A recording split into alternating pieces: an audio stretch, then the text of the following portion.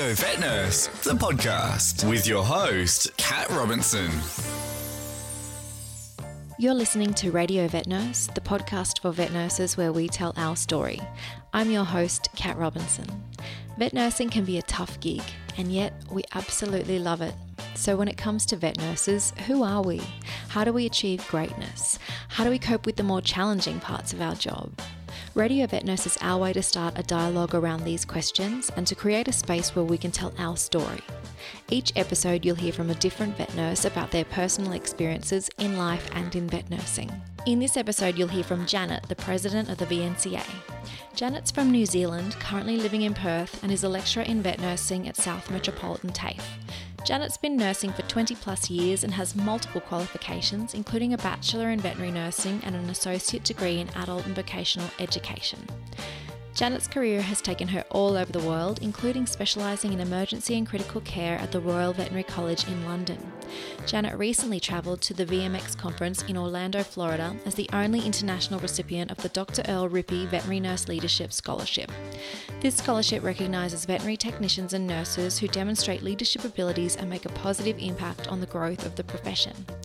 When you hear about Janet's involvement with the VNCA and the upcoming launch of the ABNAT scheme, it'll be obvious why she received this scholarship and was then treated like vet nursing royalty at VMX. Janet's had a massive year at the helm of the VNCA, and I can't wait to see what she does next. As always, head to radiovetnurse.com for links to everything we discussed.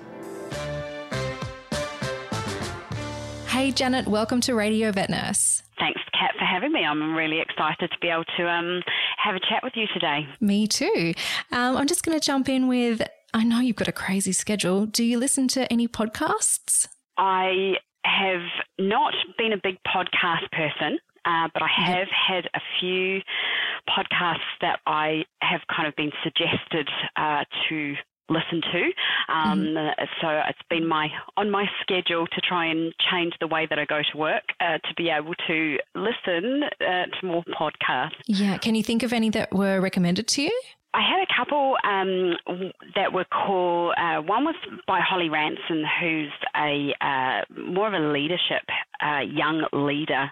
She's worked for Richard Branson. Yeah, Richard Branson's amazing. I read a lot of his books before we opened ReadyVet, and I really like his attitude towards business and how he's pretty ballsy, I think. So if anyone who's worked for him is probably going to have a great podcast. Yeah, Holly Ranson is an amazing leader within young people. She is asked to lecture all over the world, and she has some amazing kind of leadership podcasts that she does. I think it's either on a weekly basis. So that's one of the main kind of characters that I've been trying to get to listen to. And of course, yourself, all of your podcasts, they're on my list to listen to. Do you drive to work at the moment? At the moment, I drive to work, but I can get the train. So either or, I've just got to try and I'm not very tech savvy, so I need to have a little bit of a play and get myself sorted. You need to find a millennial and get them to Bluetooth your mobile to your car so that you can listen while you drive. That's it. So I've got that far. I could do that, but I've got to work out how to actually download and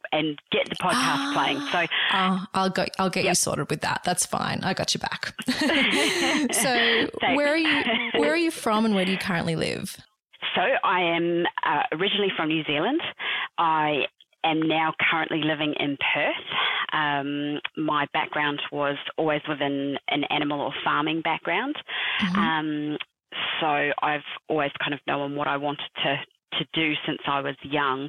So it took me travelling eventually all over the world to do vet nursing, and eventually I have now landed up in Perth. It's a beautiful part of the world. So I can see you were travelling around the UK, and you also locumed at the Royal Veterinary College in London, specialising in emergency critical care. Is that right? Yes, that's correct. I was so fortunate to be able to locum there. I was there for a year, off and on throughout my travels. So it was really good fun just to be able to step up. They always put the newbies in diagnostic imaging, and then we worked our way through all of the various areas and I got into the emergency critical care area and absolutely loved it. It was just amazing to be able to be part of that. That's a pretty difficult area to start the newbies in, isn't it? Diagnostic imaging? Yeah. Yeah, it's just holding all the cats and the dogs, so it wasn't too bad. Mainly in that for like ultrasounds, or that side of things. So they had like a CT suite, so you'd either be helping the vets with CT, you'd also be in radiology, and then also in the ultrasound area. So it wasn't too bad. Because it was a university, we had all of the vets students there as well. So probably not too much emphasis was put on us being out of our depth, because there was lots of people around holding and assessing and learning and viewing. So it was good fun. And then you ended up in Dublin before coming over to Australia. So and you were teaching over in Dublin as well. Is that right? Yes, my visa eventually ran out for my 2-year working visa for England, and at that point I was not ready to come home or go back to New Zealand, so I found the next visa on the list that was accessible, which was Ireland, and eventually I did a few locum positions and eventually ended up at the Dublin University, or University College Dublin, and worked again with a lot of veterinary students. So that was the majority of the work, was teaching vet students how to take bloods, how to put in catheters, just generally overseeing them within the practice. And then they started a veterinary nursing degree course. And at that point they asked if I'd be interested in doing a few of the lectures for the degree nurses. So that's where my real teaching kind of started. So it was good fun. Yeah, awesome. And how did you initially get your foot in the door with vet nursing? It was a struggle. Even back when I first started, I initially did my training, and it took me 2 years to get into a vet clinic. It was always difficult because it was back then, 20 plus years ago, you were always kind of taken off the street as, someone that you knew, so you'd go into work at the vet clinic and maybe didn't have any qualifications. And then those people would stay there because it was a great job to have. So it was very difficult as a young, newly graduated vet nurse to get positions, and I actually started out as a veterinary receptionist 2 years after qualifying as a vet nurse. Oh wow. So I then worked my way up and was very fortunate to be able to step into a veterinary nursing position at that same practice after only about 6 months. So that's really how it all started from there. So from when you finished your qualification, there were 2 years where you were just trying and not succeeding until you actually got the receptionist position?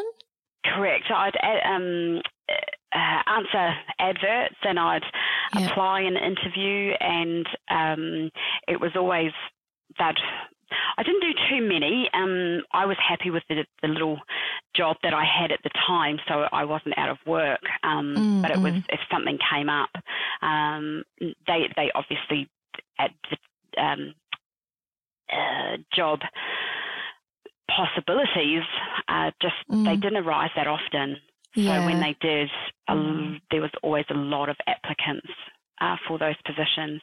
Oh, I think it's a great example of just the importance of having tenacity. And I know, for a lot of students, they get knocked back, but you just have to keep trying, even if you are still working your other job for a while. And I think also reception positions are a great way to get your foot in the door, even if you do want to be active nursing or nursing clinically. There are a lot of practices where they just need someone to answer the phone. Even when I interviewed Hayley from Animal Emergency Services, she said, you don't don't need to be a vet nurse to be answering the phone. So you can even be doing that while you're studying, and then you build up more experience on your resume to either, as you did, work up within that same practice, or, you know, have experience when you start knocking on other doors. So yeah, good on you for your persistence. Yeah, thank you. And where do you work now? What's your role and what do you do from day to day? So I am currently a advanced skills lecturer with TAFE in Perth. We are a government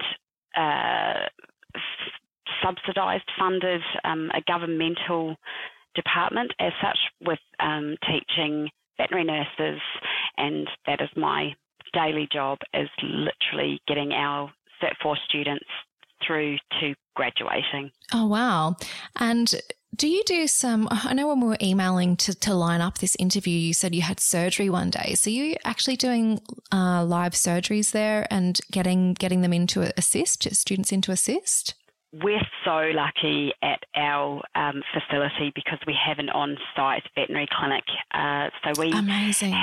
Yeah, it's brilliant. We have a clinic where the students are involved in the consultation with the vets, and they also do all of the reception and the filing and the putting all the notes on the computers. Great. They draw up all of the vaccines, and they give the tablets, and they do the TPRs and things like that. And then we also work quite closely with the local RSPCA over here. Great. And also members of the public who come into our facility for, it's not reduced prices. We charge what a normal vet clinic would charge for spays and castrates. We just don't do any of the real interesting cases, which is unfortunate for me, but great for the students. It's the kind of simple dog spays, cat spays, neuters, and maybe a few lumps and bump removals, maybe a few ear or eye operations. But we are definitely limited to what we can do time-wise with the students with surgery, and also then getting classes and lectures done as well. Yeah, absolutely. So we're really lucky. Yeah, that's great. That's invaluable experience for them to actually be able to see live surgery, because some nurses, when we have them start on day 1 or day 2, or they're in for work experience, they'll get a little bit faint just on that first day. And I think it's more because it's overwhelming when it's your first time seeing a spay or something. And I know they'll be fine afterwards when they get used to it, but then they've got that anxiety too of starting a new position. So it would be good just to get that out of the way somewhere else. That's so true, yes. We do send them out to work practice as well. So they do have one day in work prac, and then they have our clinic as well. But at least it gives them that opportunity if in work practice they don't get straight into surgery. They start quite quickly with us and get in. They get to just have a see and feel for if it's really what they're wanting to do.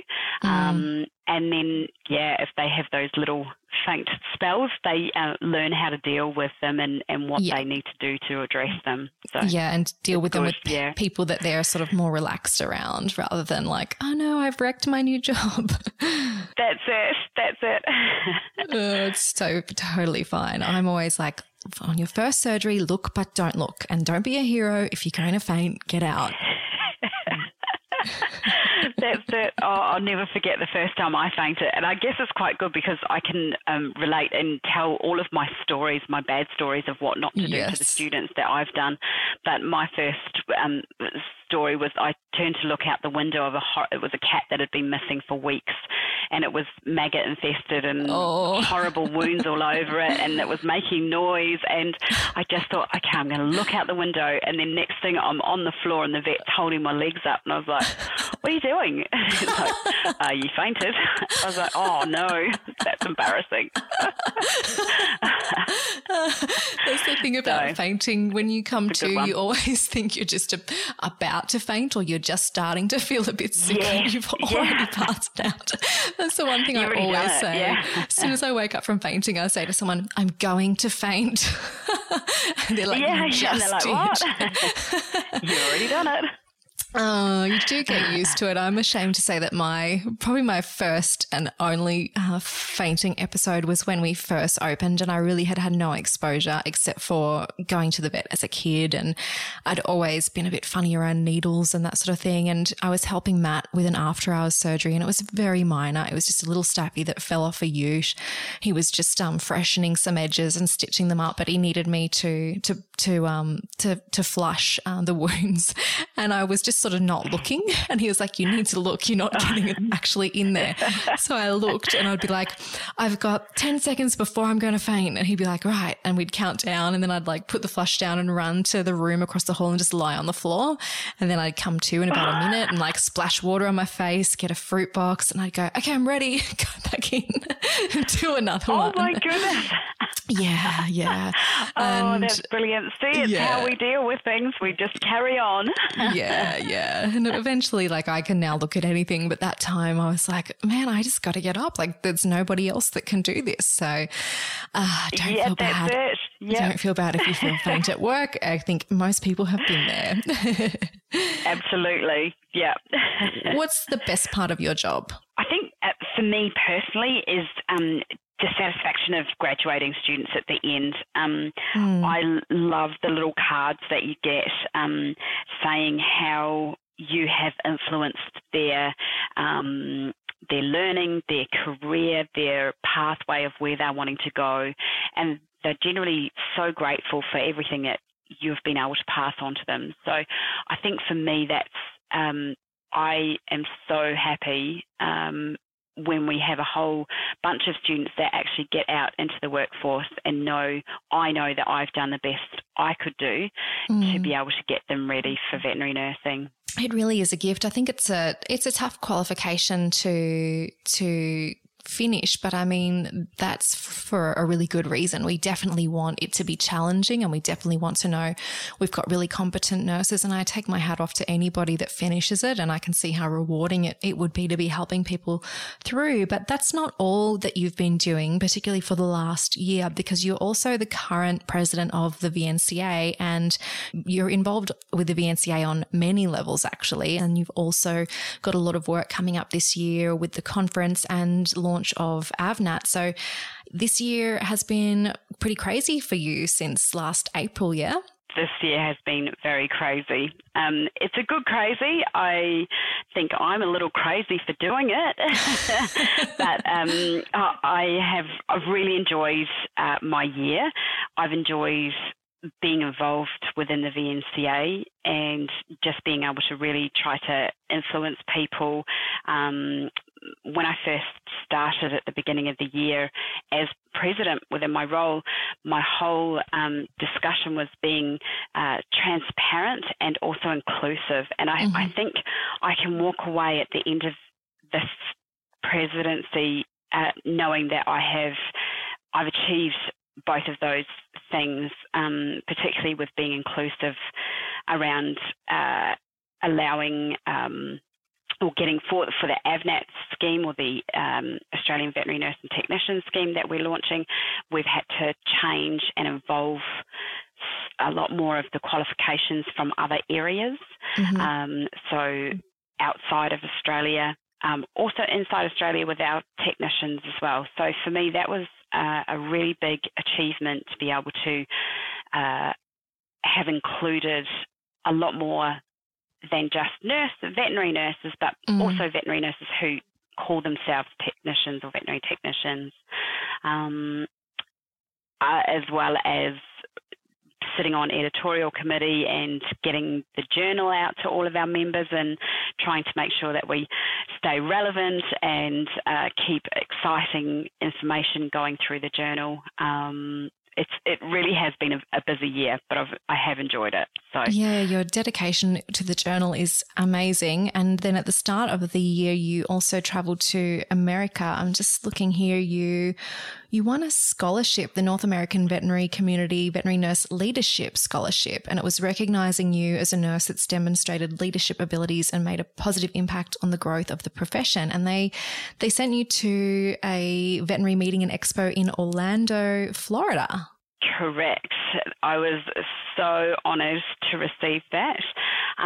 It was the Dr. Earl Rippey Scholarship, Leadership Scholarship, and I was the first international nurse to receive it. Wow. They had previously opened it up to domestic and international, but I think they had domestic people apply for it, and this year was the second year that it's been running, and I put my name forward and was so amazed when I received the email to say that I had received the scholarship and would be funded to go to the world's largest veterinary conference, veterinary and veterinary nursing conference in the world. Wow. It was amazing. So nearly 20,000 people go to this conference every year. Yeah. Oh so my gosh. It was so big that they had golf carts to get through the conference industry area to move people from one end to the other. It was amazing. That's it was crazy. incredible. So, wow. Yeah.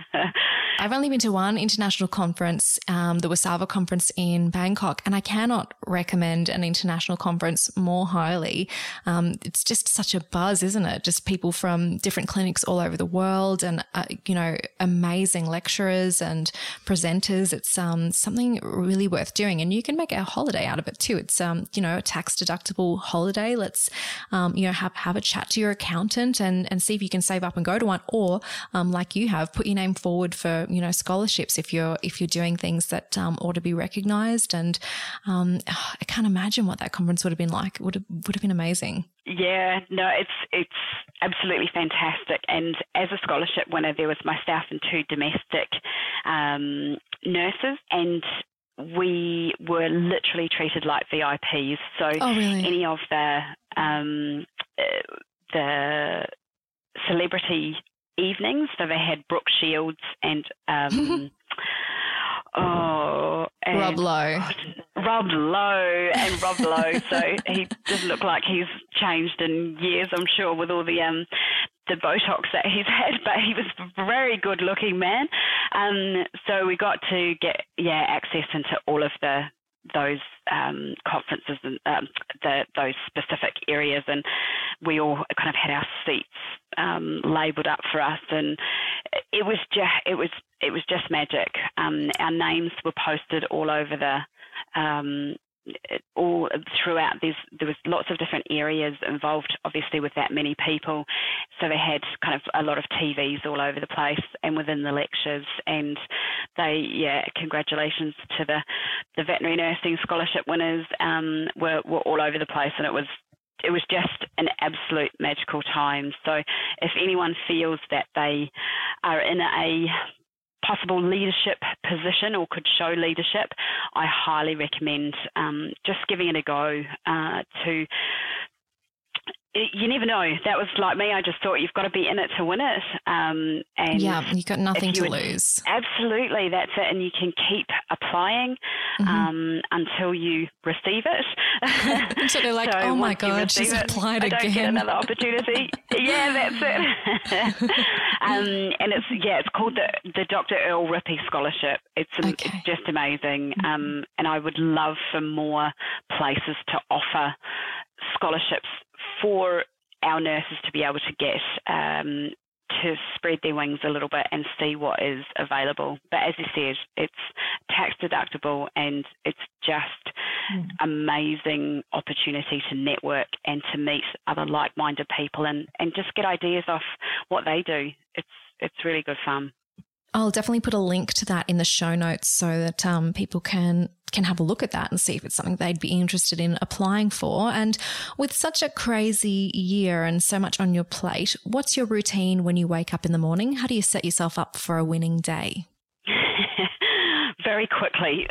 As I can, it takes me quite a long time to get to work. So I've got an hour's travel to get to work.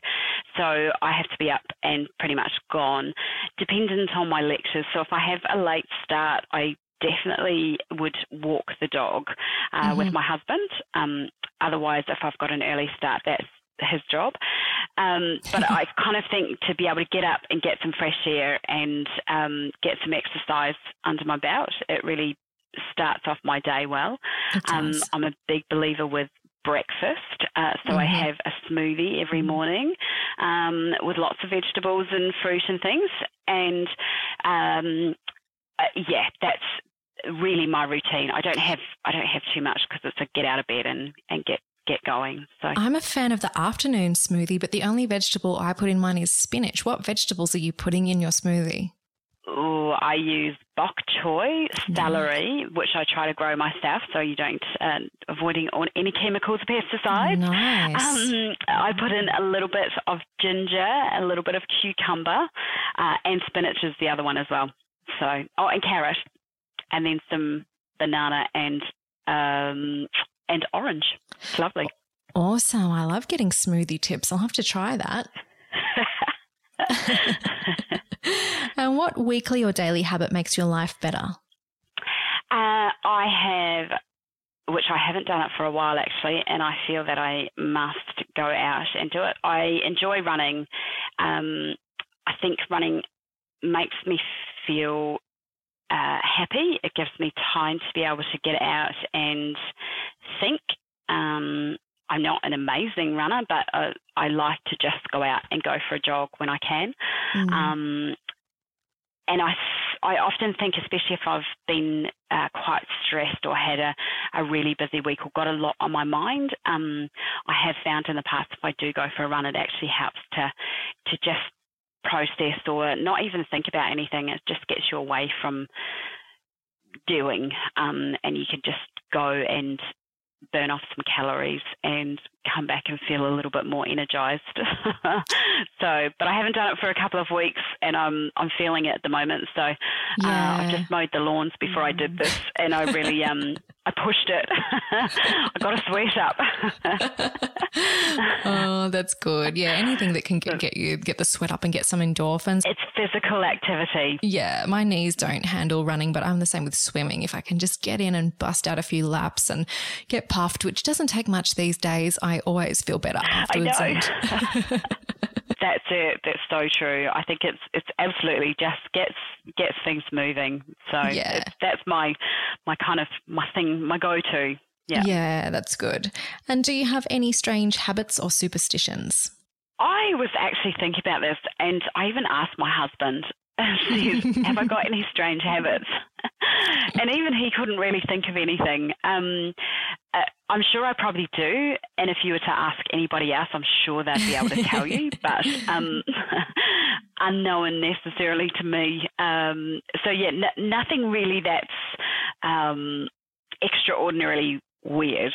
Yeah. And do you have any superstitions when you're nursing? Like we've discussed with some other guests about people don't want to use the purple riprap or not saying the Q word, otherwise you'll get slammed with cases. Do you have any nursing superstitions? That's probably my only one is the Q word, but I'm just thinking I've got a pair of special or lucky scissors that stay with me. It's really weird.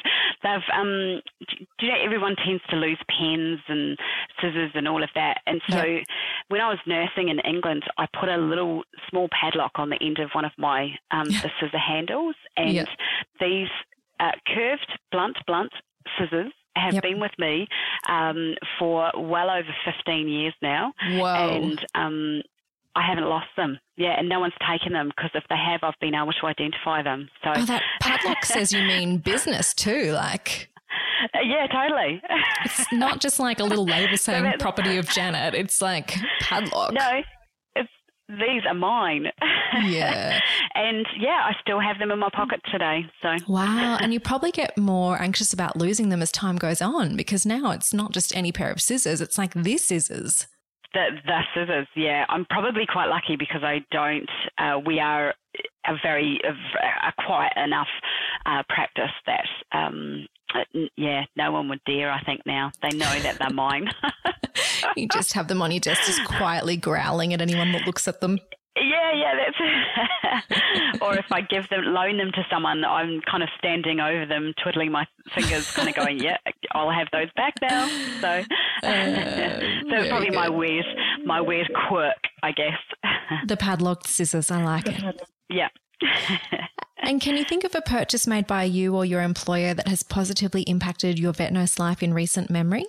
We haven't actually purchased it yet. So when I went over to America, I actually undertook the Recover BAL and so the basic life support and advanced life support workshop.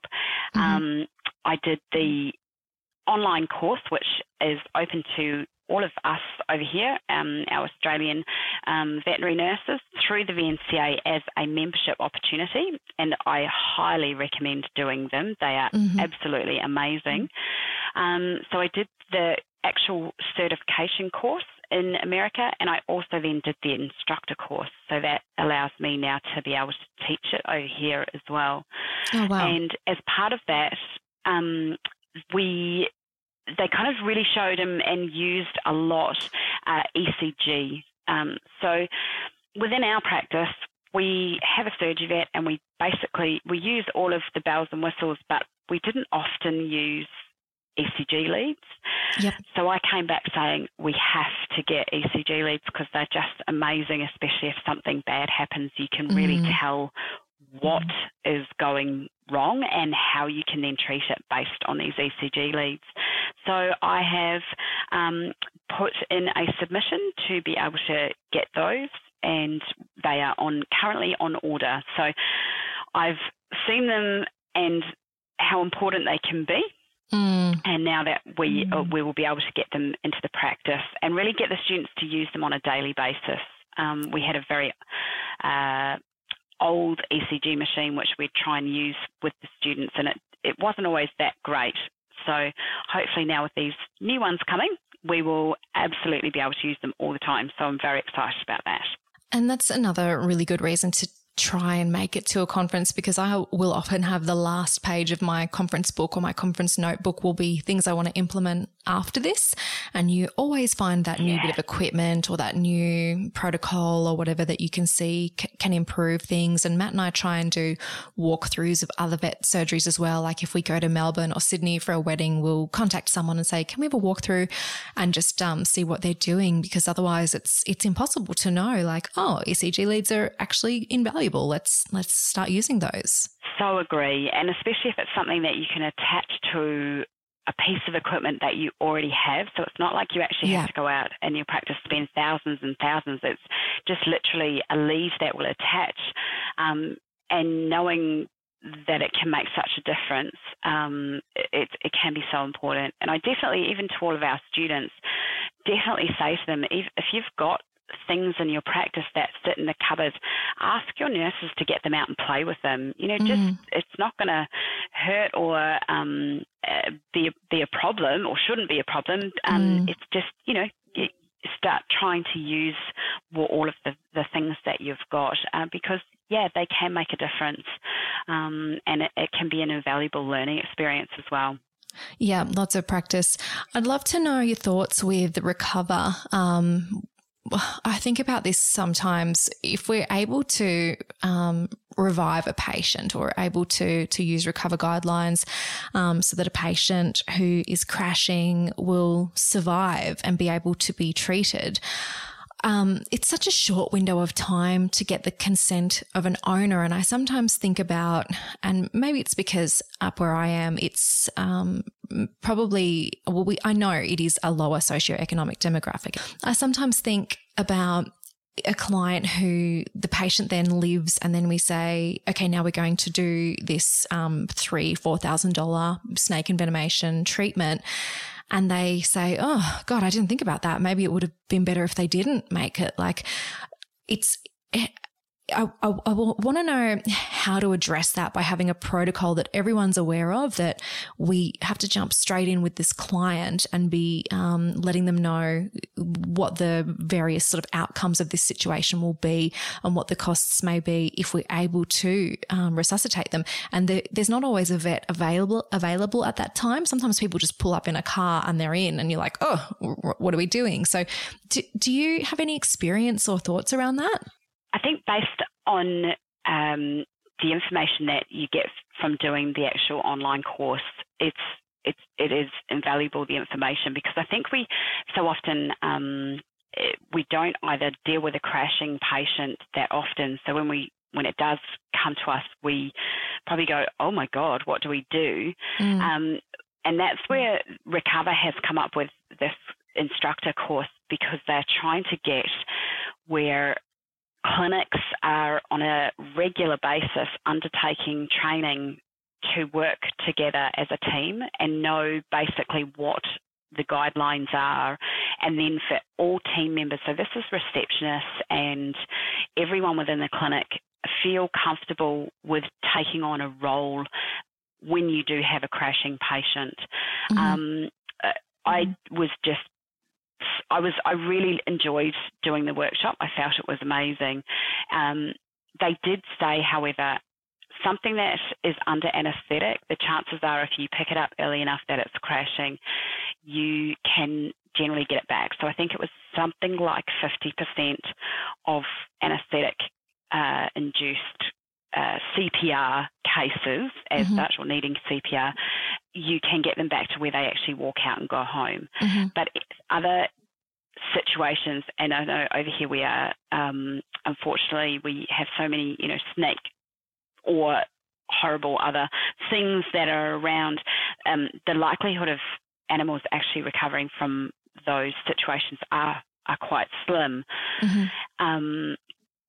So I think from a protocol perspective, Recover really does suggest that when an animal is brought into the clinic, as part of your admission form, you have a yes, we can initiate CPR, no, do not initiate CPR, or basically then they have all systems go, we can basically open the chest and do in-chest CPR. So they try to get that information as soon as possible from the clients, and they do suggest in those admitting cases, when you do admit, is you say, should something happen, what do you want us to do? So then as a team you can get straight into it and not wait to then try and contact them. Although they do say with CPR, you need to actually start compressions immediately, even if you are trying to contact the owners, because if you don't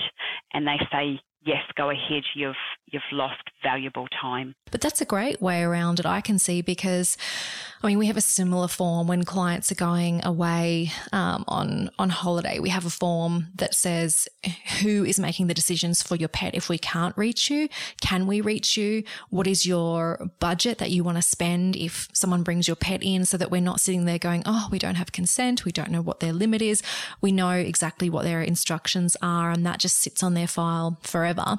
And you could do that as well with the, resuscitation form, and you could do it even at an early puppy appointment, or you could do it at an annual health check, like at a time that they're not getting admitted. Just even have the forms on the bench, so that owners can see, oh, yeah, I want to fill out one of these, and then they can have it scanned into the patient file. And then you can even just have a tick box on the admission forms or the surgical charts for patients saying whether they are, whether they're, DNR or R. So that's a great way around it.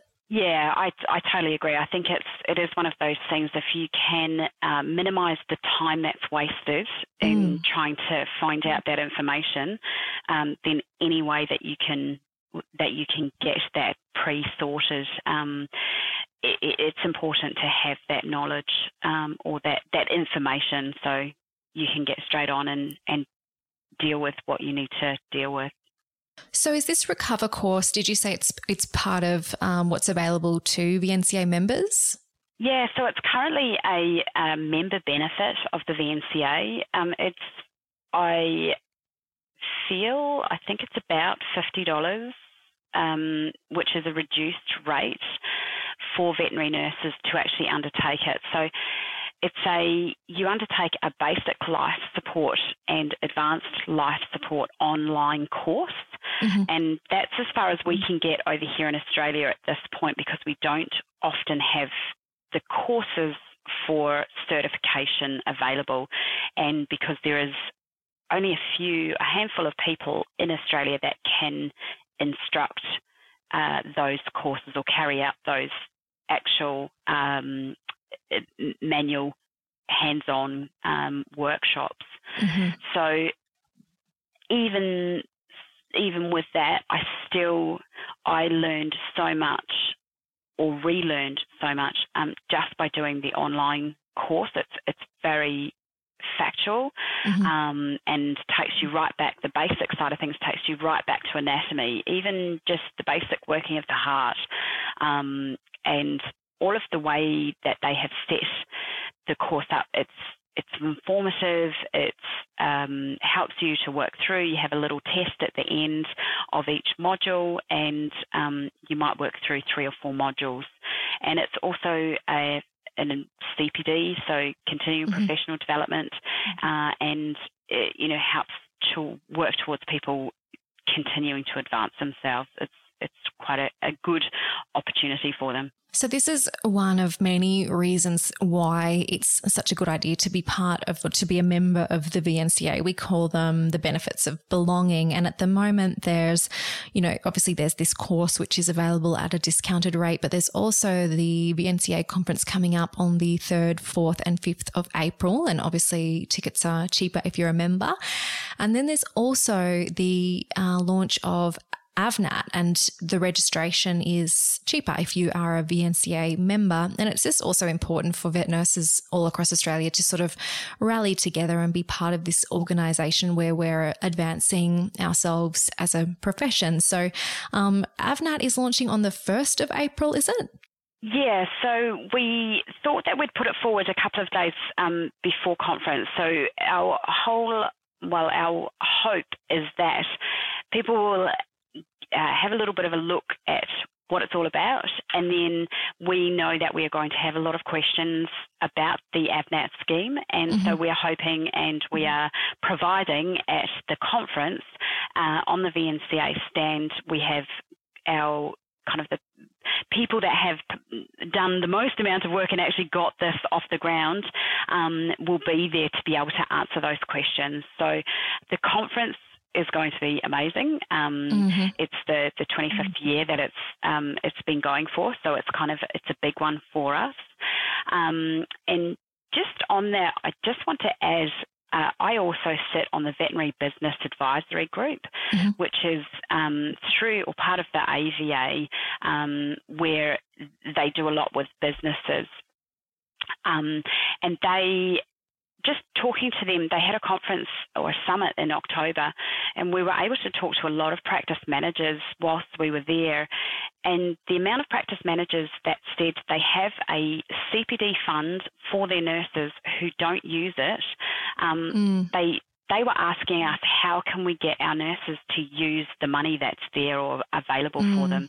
And I just want to put it out there to everybody. Just ask your employers, because you never know, you might have some kind of subsidy to be able to attend the conference. And that's really what we've covered today, is you'll have the opportunity to learn so many new things by attending, and you'll love it. Everybody loves going to the conference when they can, and if they're able to get there.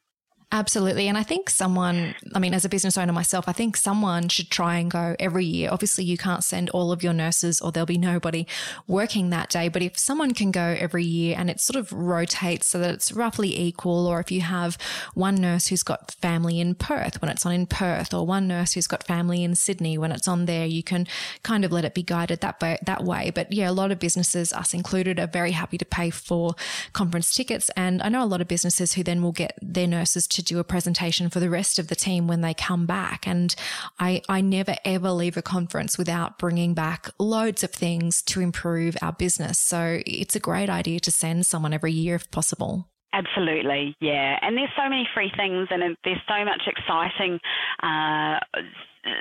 opportunities.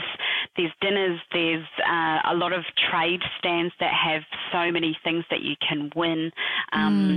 It's a really fun time to go to. So hopefully we will have a lot of people attend our Brisbane conference, and hopefully we'll have a lot of questions about the AVNAT scheme as well. So we're really looking forward to being able to launch that.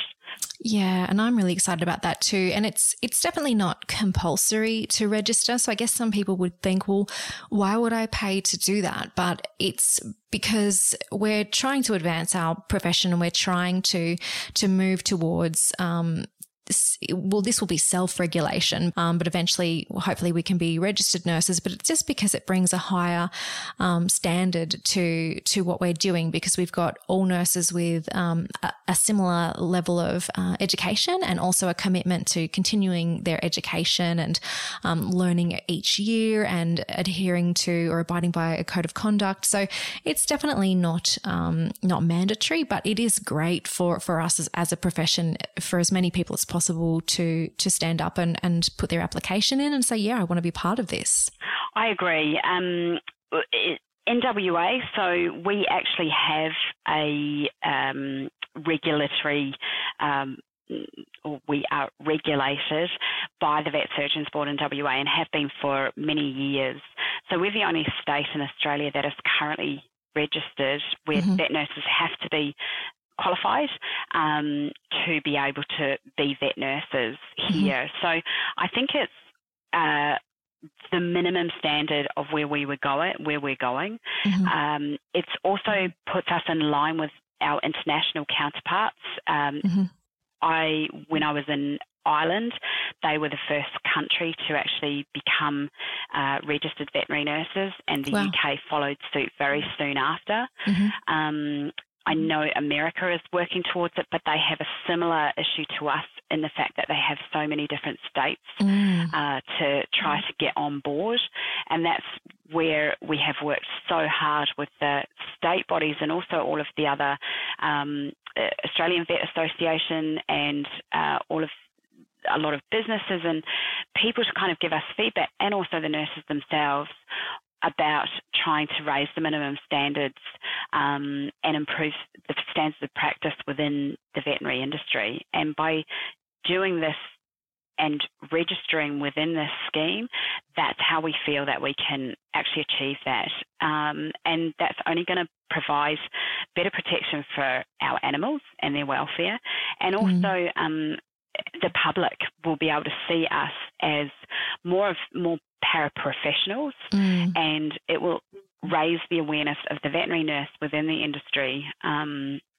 So we feel that it is important from a professional standpoint to get behind this scheme and really become professional in our own right as veterinary nurses. Absolutely. And I'll put a link in the show notes both to the VNCA conference coming up in Brisbane and also to the ABNAT registration scheme commencing 1st of April, just so that anybody who maybe hasn't heard a lot about this yet can have a good read about it and have a think about if it's something that they can get behind. But I'm really excited. We are too. I'm so over the moon. I'm really excited. I know it's been I guess for me, because I've had such a large part of the actual setup of it. So between Jasmine Pengelly, myself, and also our national office, we have put hours and hours and hours into trying to get this right. So we hope so much that, we have the support behind us to get this to eventually, ultimately we need the numbers. So once we have numbers in this scheme, it just shows that a lot of people are wanting registration. They want that proof behind them to say that they are good at what they do and that they are accountable. They're happy to put themselves forward to be accountable for what they do, and then we can take that to lobby that to government to be hopefully one day become mandatory. That's it. Bigger and better things, yeah. But we'll aim for the moment. We'll just look at self-regulation. Yeah, self-regulation first. And if you're for vet nurses who are living in regional areas thinking, I don't have access to CPD, if you're a member of the VNCA, there's loads of CPD that you can do, webinars you can do from your computer. So, there's going to be no shortage of CPD events for people to be able to keep their skills up and their CPD points up, which is great. That's right. That's actually one of probably the biggest worries that we have heard so far is, how am I going to get my CPD points? And if you are a member of the VNCA, you actually have access to 12 of the 20 points by being a member. So from reading the journal, access to the free webinars and undertaking those, 12 of those points are already achieved. So you only have to find 8 points from a very thorough list that will be available to you to be able to access. So I think it's one worry that we have really tried to pay attention to make sure that we can reduce that for people. And we understand that the nursing wage isn't high and that there can be fees that come with undertaking continuing professional development. Yep. And that's why we have tried to provide a huge chunk of these points that will be free for people. So hopefully that will help to reduce that. You can get points from doing other activities too, like reading a journal or listening to a podcast, that sort of thing, can't you?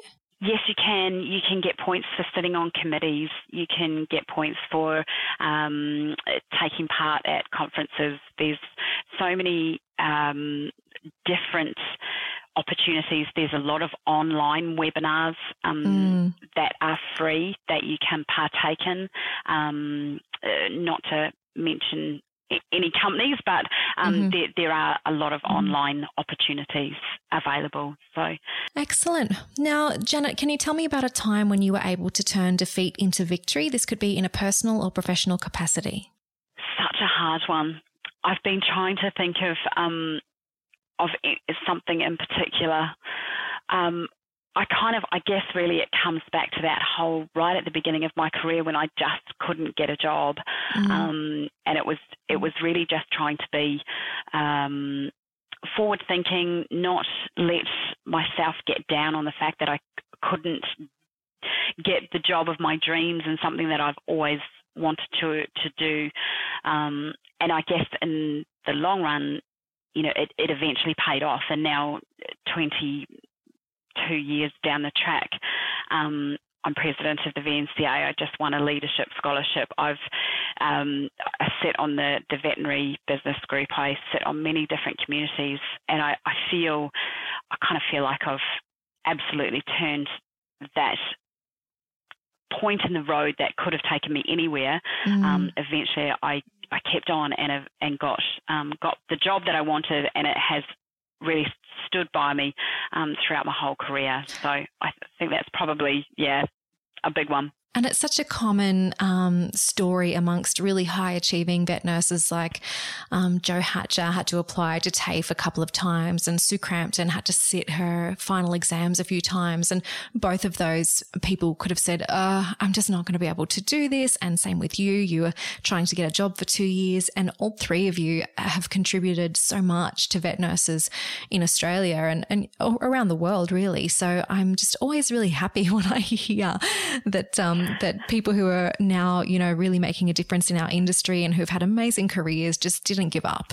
I really agree. And I think at the moment, given the numbers of veterinary nursing students that are coming through, it's such a highly sought after qualification at the moment. And I guess that's my advice is, don't give up, just keep trying. And if you have to volunteer or if you have to do what you can to be seen to be wanting it, you'll get it.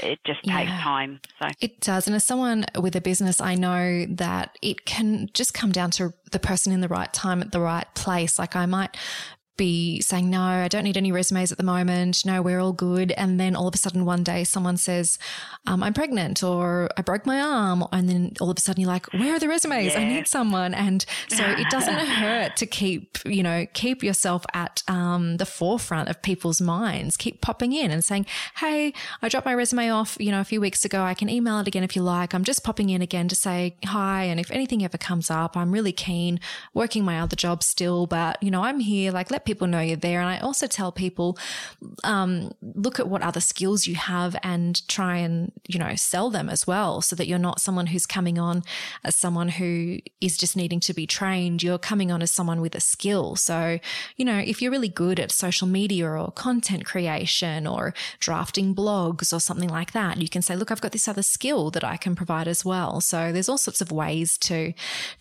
try and get your foot in the door. And the important thing is just to, get back up and dust yourself off and try again.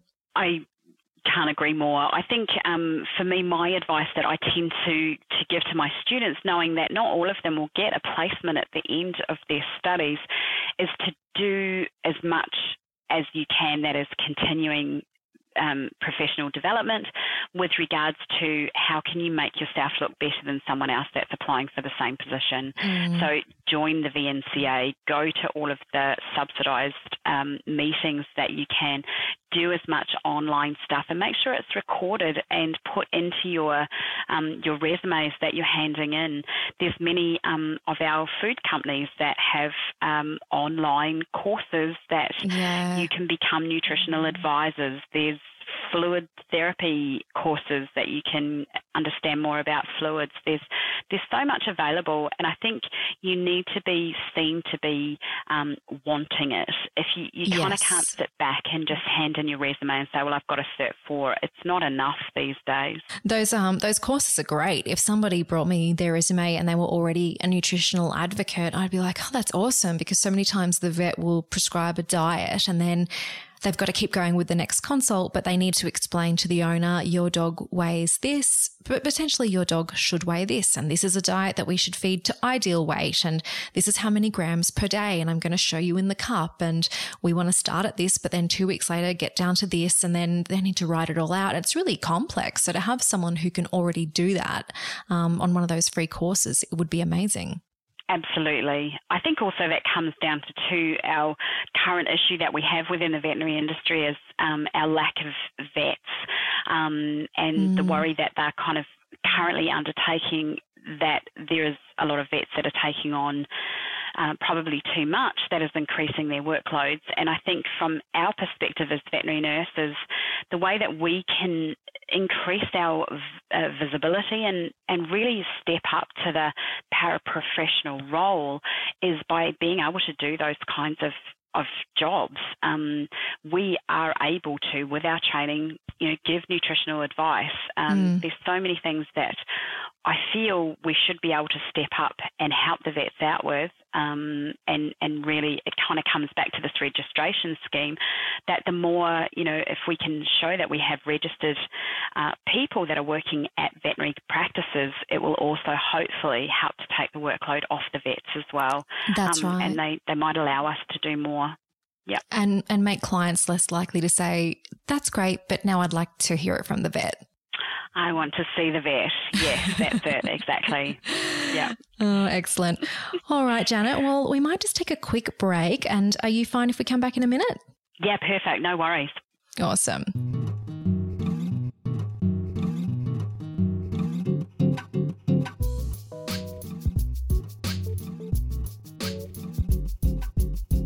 Support for Radio Vet Nurse comes from you, if you like.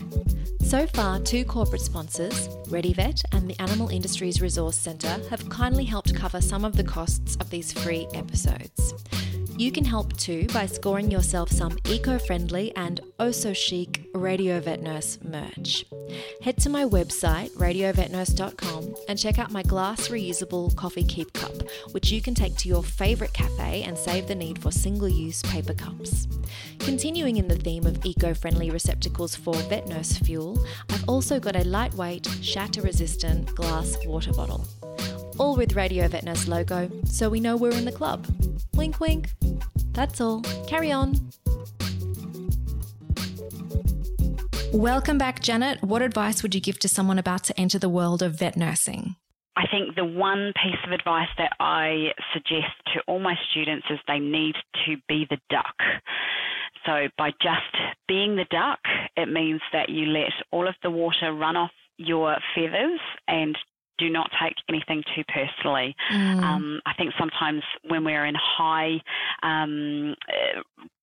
high stress situations, we can sometimes say things or do things that maybe aren't necessary or necessarily the best or correct way. And I've always suggested that people should just do not take them personally, that they need to just be the duck and carry on and hope that that makes them stronger and more resilient. It's great advice. And I tell myself a version of that, which is be the whale. And I mean like whale and dolphin kind of noises, like, those relaxation CDs. And if I just say, be the whale, be the whale. That's brilliant. But it is important because sometimes there's no time to sugarcoat something if you're in surgery or you're dealing with a crashing patient, you can't be like, what you're doing is great, but please, could you actually do this instead? And, you can't say that. You're just like, no, do it like that. Yeah, that's it. And even with us, we need to be able to stop students doing things. So if they're about to do something, we might go, and make a big noise or something. No, don't do that. But we're not actually meaning it at them. We're just trying to stop them in their tracks. I think, as you said, veterinary, within the veterinary industry, we are generally pretty straight to the point because we need to be. And I think that sugar coating, as you said, we can't always be making a sentence up with 20 words full of pleases and thank yous in a high stress situation. It's a get me the crash cart or get me this or that or the other. So, be the duck, let things roll off and and carry on and make sure that you debrief. Yeah, and know that it's not personal. And the duck's also great because the duck swimming across the water is, smooth and calm and confident, but underneath it just ripples, paddling like crazy. Paddling really hard. Yes, that's it. So it's that full inside you might be feeling complete turmoil, but outside you are showing like there is no problems at all. You've got this. Yes. One of my old bosses in Brisbane, and this was in a law firm, he used to say that certain people were inverted ducks, which was really awful. So I'd be like, but she's too busy to do that. I'll do it. And he'd be like, no, she's an inverted duck. And what he meant was that there was like lots of, busyness and flailing on the surface, but underneath she wasn't really doing much. So don't be the inverted duck. Be the duck. Don't be the inverted duck. That's it. Oh dear. And what advice would you give to a student vet nurse struggling with their studies? Break it down. Make it so it's not a big thing. Make it into many small things. And that then helps you to be able to address those little things at a time and be able to then achieve. So a lot of students that I found, they get so involved about the big picture. I've got all of these assessments due. I'm stressing I don't know what to do for this test. So my biggest piece of advice is write it down on a bit of paper or something visual, a big calendar, so you can see what needs to be done and break it down into very small pieces and work away at it. You need to continually work. You can't just kind of do everything on the due date with veterinary nursing, because I think, as we touched on earlier, the course is very full on and there's a lot to it and there's a lot to learn. So it's a constantly learning process. So make it easy for yourself. Yeah, absolutely. And it really helps mentally as well to see that you're getting somewhere and that you're, able to tick this off and tick that off. So I'm a huge fan of breaking it down too. Yeah. And are there any bad or old recommendations you hear as a vet nurse that you think should be replaced with more useful or modern information? My thoughts on this are, I think that the old information, and I might be a little controversial in the fact that we have kind of had that general we're known as glorified cleaners. And I think we need to move away from that. And I think we need, as veterinary nurses, to be able to be entrusted with more if we are trying to increase our professionalism and our standards within the industry, I feel that we need to lose that old adage of, we're nurses and we just kind of hold things. I think vets should be able to do the consult and hand the animal out the back to 2 or 3 nurses and say, right, I need this, and this done. And the nurses go and do it. I really feel that we need to be opening up to nurses doing more to be able to assist the vets more and reduce the workload for them. Absolutely. And it all comes down to training within the practice, or whether that be the vet doing the training, or whether the vet is getting in an external provider so that they can be confident that nurses can do it. And I saw one of the veterinary businesses I follow on Instagram, I think they're down in Melbourne. I saw the other day that they were closed from 1 till 4 or something, or 12 till 4 one day last week. And it was just a note to all clients, we're closed for in-house training, sorry for the inconvenience. And that's a great thing to do. And as a business owner myself, I mean, you never want to be closed. You always want to be having consults, because you think, oh, but we're going to lose X amount of money and we've still got to pay all these bills. But at the end of the day, as you've said, you've then got a team that you can, the vet can say, we've just admitted this patient, here's the paperwork. Can you please run bloods? I want a urinalysis done, and then we want prepping for an ultrasound or whatever, and nurses can get all of that underway. Absolutely. I really feel with the training that we have, nurses are able to do that. There's so many things that I think we are underutilised. I do understand that there are some people that maybe aren't as competent as others, but there are, on the flip side, many competent veterinary nurses out there. And I think it's changing, especially having worked in the UK and just seeing being a nurse in the role that you can undertake and the things that you were doing over there. I feel it's slowly filtering through to Australia, but I do feel that we do have a long way to go with competencies and allowing the nurses to actually do more. That's right, and trust building as well, and with our vets, and that's, I think, where CPD is really important too, to be able to approach your vet and or write them an email and say, here's a link to this webinar. I think that as many of our nurses as possible should do it. It's talking about infection prevention and control with IV catheters. And if we could all do this, and then maybe we could take this over and be responsible for any inpatients. Are we leaving their catheter? Are we changing it? Or there's a new patient coming in, let's pop one in. And you need to be able to demonstrate to the vet that we're going to have everybody in the team competent to do this, or we're going to have certain people in the team competent to do this. And then they can be reassured that they're not going to have be dealing with infection or be dealing with disgruntled clients or anything like that. Absolutely. And I think it's all about trying to aspire to be best practice. I think sometimes we get maybe stuck in a rut because we think, oh, well, that's how it was always done, so we're not going to change it. But I think my advice is to not think like that, and just be continually thinking, well, what can we do to make things better? How can we streamline things? And try to be open to that. And I guess as a team, and through a lot of the team building exercises, as you've been saying, Kat, is you start to work as a team so you actually can accept those changes a lot easier. It's that the resistancy to change can sometimes be a real stopgap within a practice, and those that are happy to at least think about change, I think they're better off for it. So, even as you were saying with the infection control, it's not hard to have swab various areas within the practice and send them away each month, and making sure that your cleaning regimes are up to scratch, and that you haven't got any nasty bugs lurking within a mattress that you haven't cleaned properly, or those kinds of things. And a nurse can quite easily be in charge of those roles.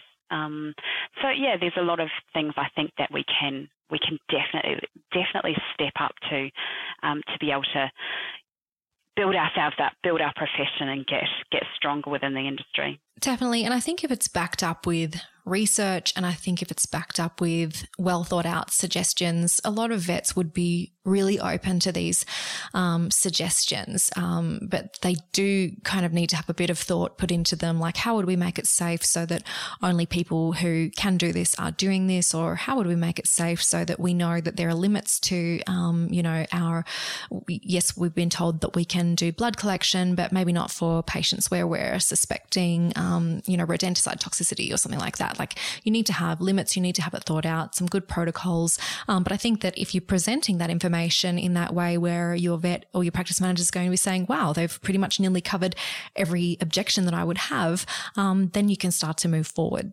Absolutely. It's you need to present the change, but you can't just suggest that it needs to be changed. You need to kind of think of all of the solutions as such, or how that change can be implemented into a practice. And I often think if we involve the very basics of the 5 W's and the 1 H, so the what, where, when, why, who, and how, if you kind of include those in a presentation, you will make sure that you've covered off all those areas. And if you can't answer them, then maybe it's not going to cut the mustard as such. But that's right. Yeah, absolutely. I think the presentation is right. Yep. And in addition to the W's and the H, I always like to see risk mitigation. So if we're looking at implementing a new protocol, let's write down what could go wrong here. This is what could go wrong. This is another thing that could go wrong. And then have it in a table. And then in your next column, write how are we going to prevent that risk. So if you're presenting all of those things, then it's really difficult for somebody to say, oh, this isn't really doable. They'll look at it and go, wow, this would be great. And this might mean that I can have a cup of coffee before surgery. That's so true. So true. So, yeah. Now, I know you've had a crazy year. In what ways do you look after your mental well-being and prevent compassion fatigue? I think it really comes back to being able to talk to friends, exercising regularly. I kind of look at my upbringing in the fact that I was born and bred on a dairy farm, so I was always, from a very, very young age, involved with the kind of the death and the new life side of things. Mm-hmm. So I feel that I'm a lot more equipped with just internal processes of how to deal with those kinds of losses, and then all of a sudden trying to deal with the new puppies that are coming in,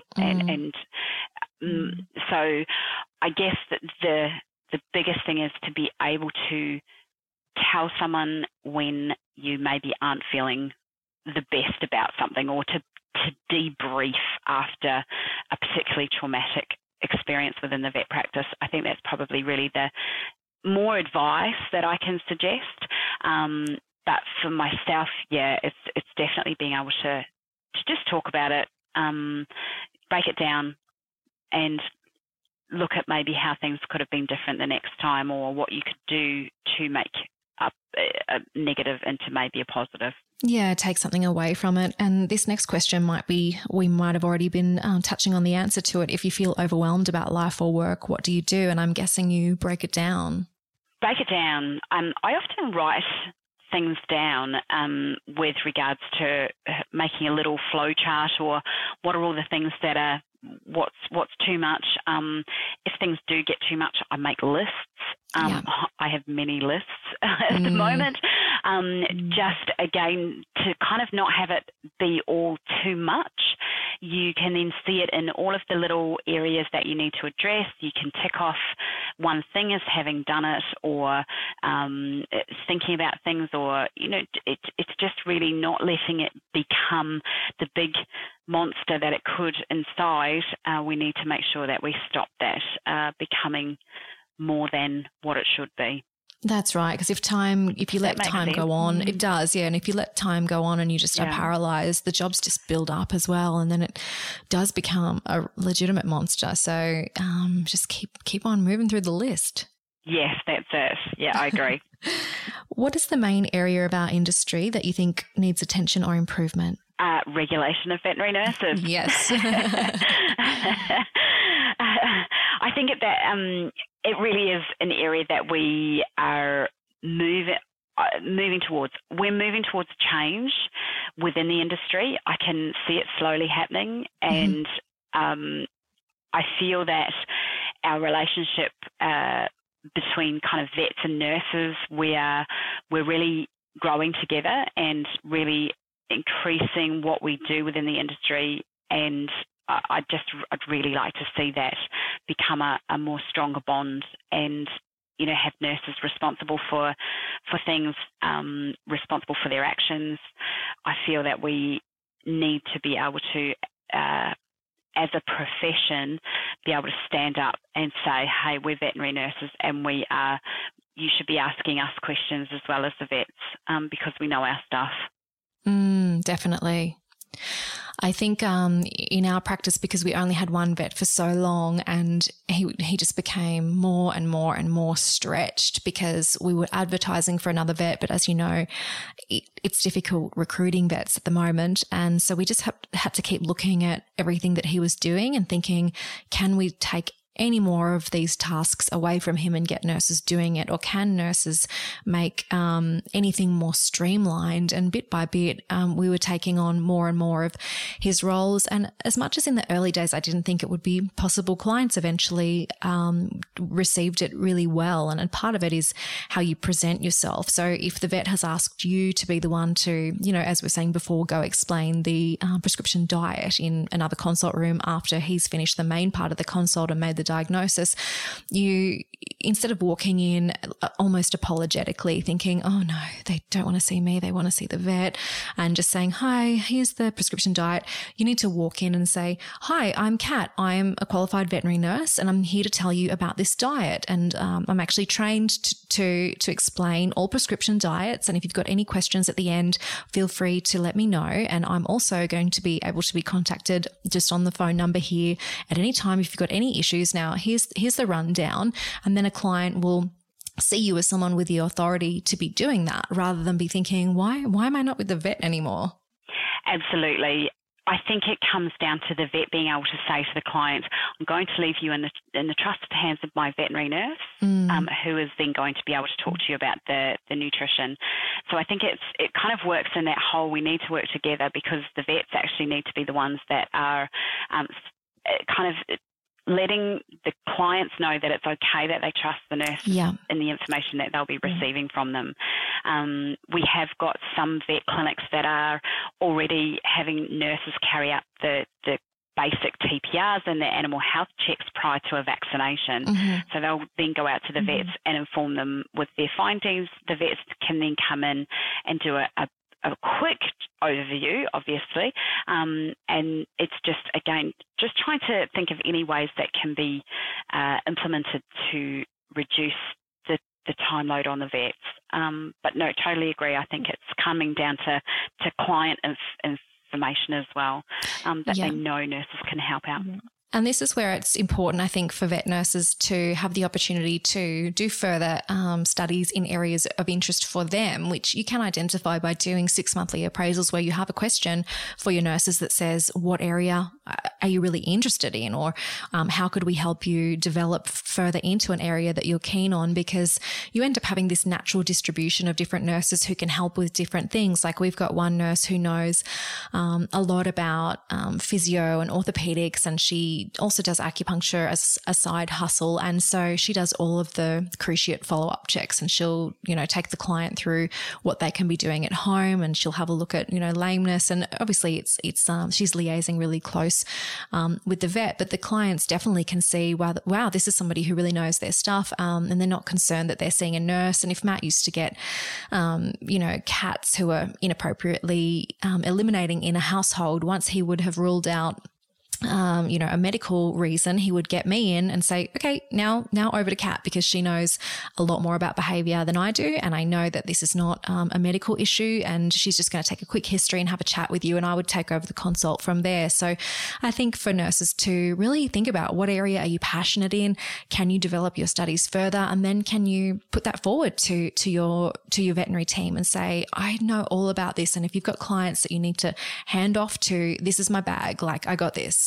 Totally agree. It's so important. I think on the flip side of that too, we do have to be aware that you do actually know your stuff and that you aren't kind of running with it. Definitely. Because we have to make sure as a profession that we are informing our clients with the right information. So as you said, work with the vet to come up with a kind of a plan of how you would actually deal with those questions or things that come in with regards to food or aftercare or any of the weight clinics or dental clinics, and make sure that you do know your stuff, because that's we have to make that a priority so clients aren't being given the wrong information as well. Absolutely. And you need a medical note for anything that you say to any client, be it, weight advice or, discussing behavioural issues. There always needs to be a medical note. And if you're